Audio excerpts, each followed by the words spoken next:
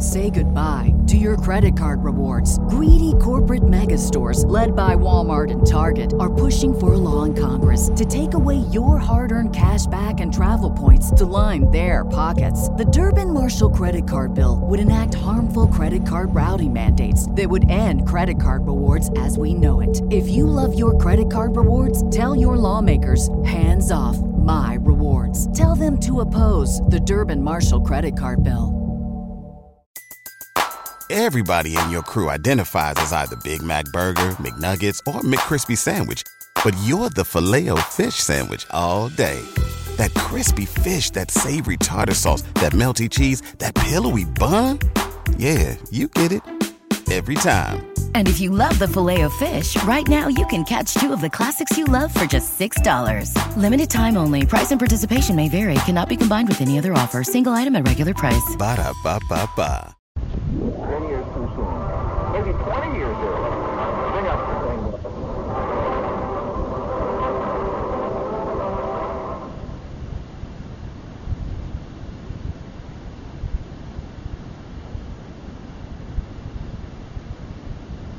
The average time of the country is 47 transistors. Between that, and some of those transistor radios, Tony, got more transistors, 80, and you wonder how they can type in this little piece of plastic about the size of a matchbox. Well, the trick is they can't. You know how some of the Japanese companies are getting away with that? Well, the name of the radio is 47 transistors. They didn't say it has 47. It's the name of the radio is 47 transistors. You remember the old stories about how people used to complain years ago? They used to say that stuff that was made in Japan was junk. And so there was a town in Japan named USA, and they used to stamp in the bottom, made in USA. But they wouldn't look at the bottom saying, well, it looks like Japanese junk, but it can't be. It says made in USA. And that town is still over there, USA, Japan. And, I think that is really creative chicanery. That's big time chicanery. See that because it's renamed the town Italy, New Jersey. So then you can have genuine Italian food that comes from Italy, New Jersey, made in Italy.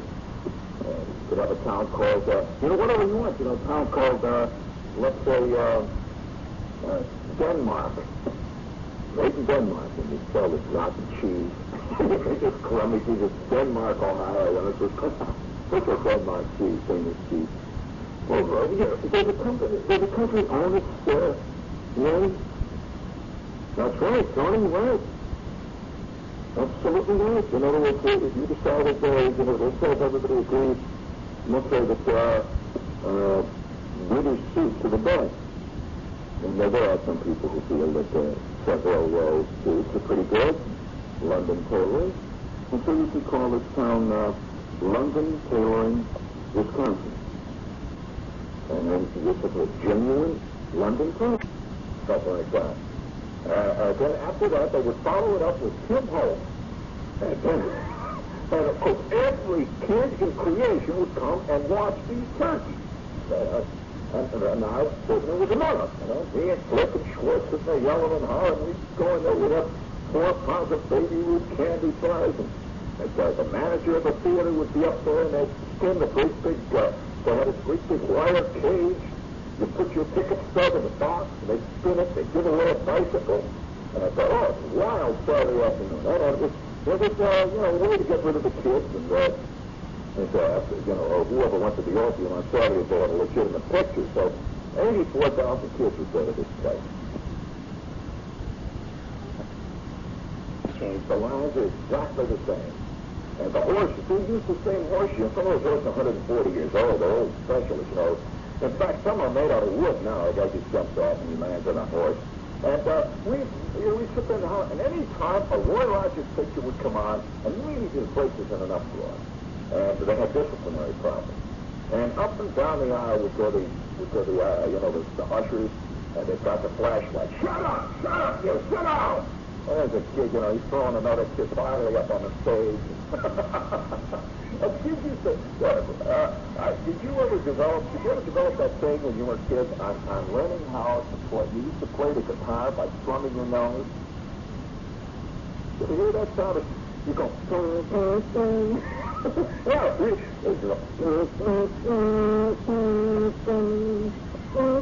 and everybody used to sit there and pretend like he's playing the guitar.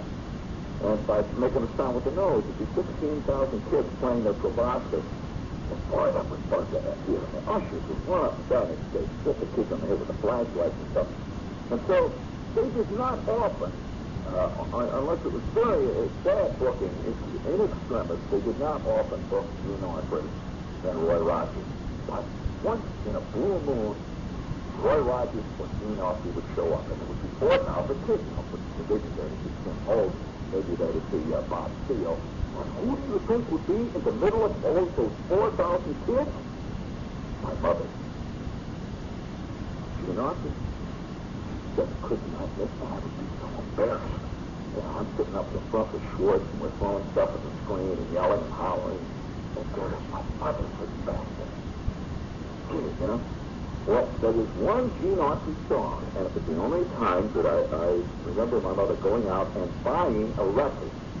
She bought a single 78 RPM. I've never talked about this side ever, but my family's artistic side were aesthetic. Well, my mother bought, we had this record player, Sears Roebuck record player, and everything plug in, has this crystal arm, black crackle, like 17 pounds, the arm pressure on it, and had this squeaky little speaker. We hardly ever used it. There was nobody in our family who was a record fan or anything like that.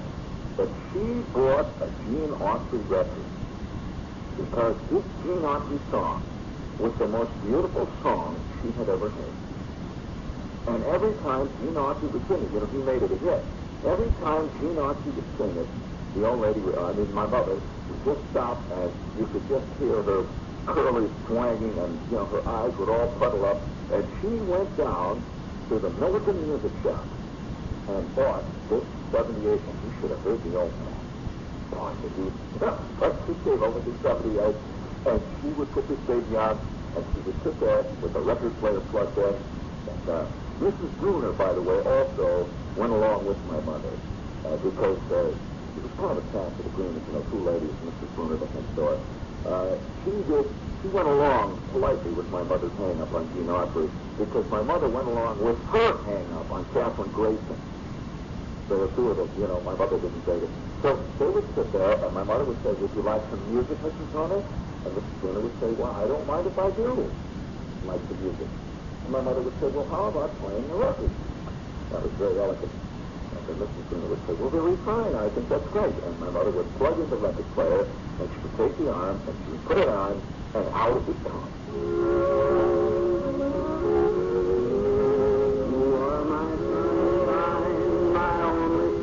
Pretty. You make me picture happy when the skies are gray. You never know how much I love you. Please don't take my sunshine away. The earth, my kid brother used to beat the daylights out of my mother. He would stand in the back porch out of the blue, and he would start hollering, you are my sunshine, my only sunshine. You'll make... My mother used to say, now, don't sing that way. That's a pretty song. That isn't the way to sing it.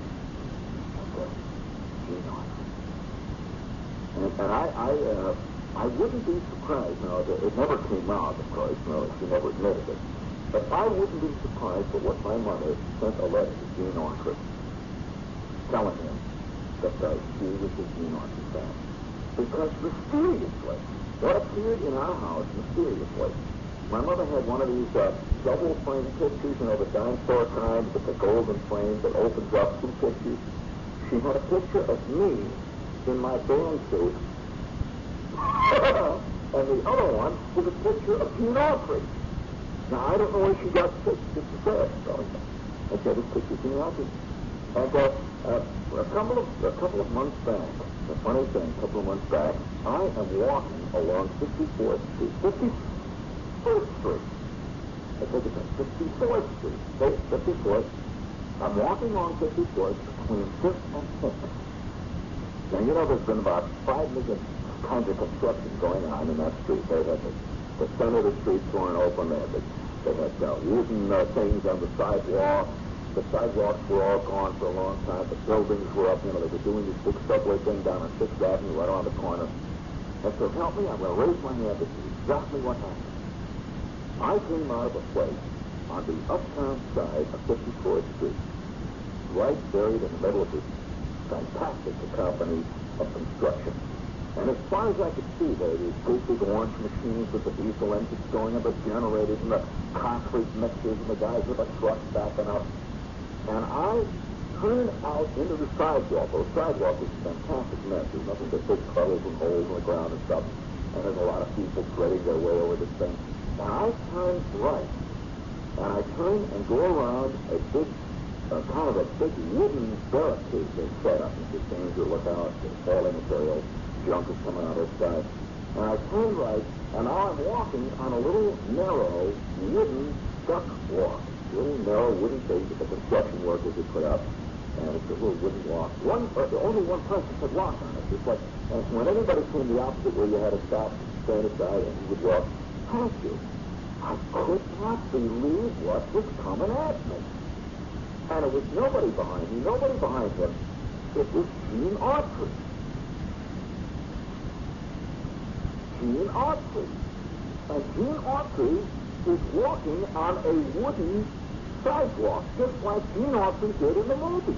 When I saw him in the movie, he used to always come walking along in front of a silver dollar, and he had these high hand-tooled boots, and he had these fancy pants. In those days, of course, cowboys were not method cowboys. And they used to wear these suits, black suits with silver buckles.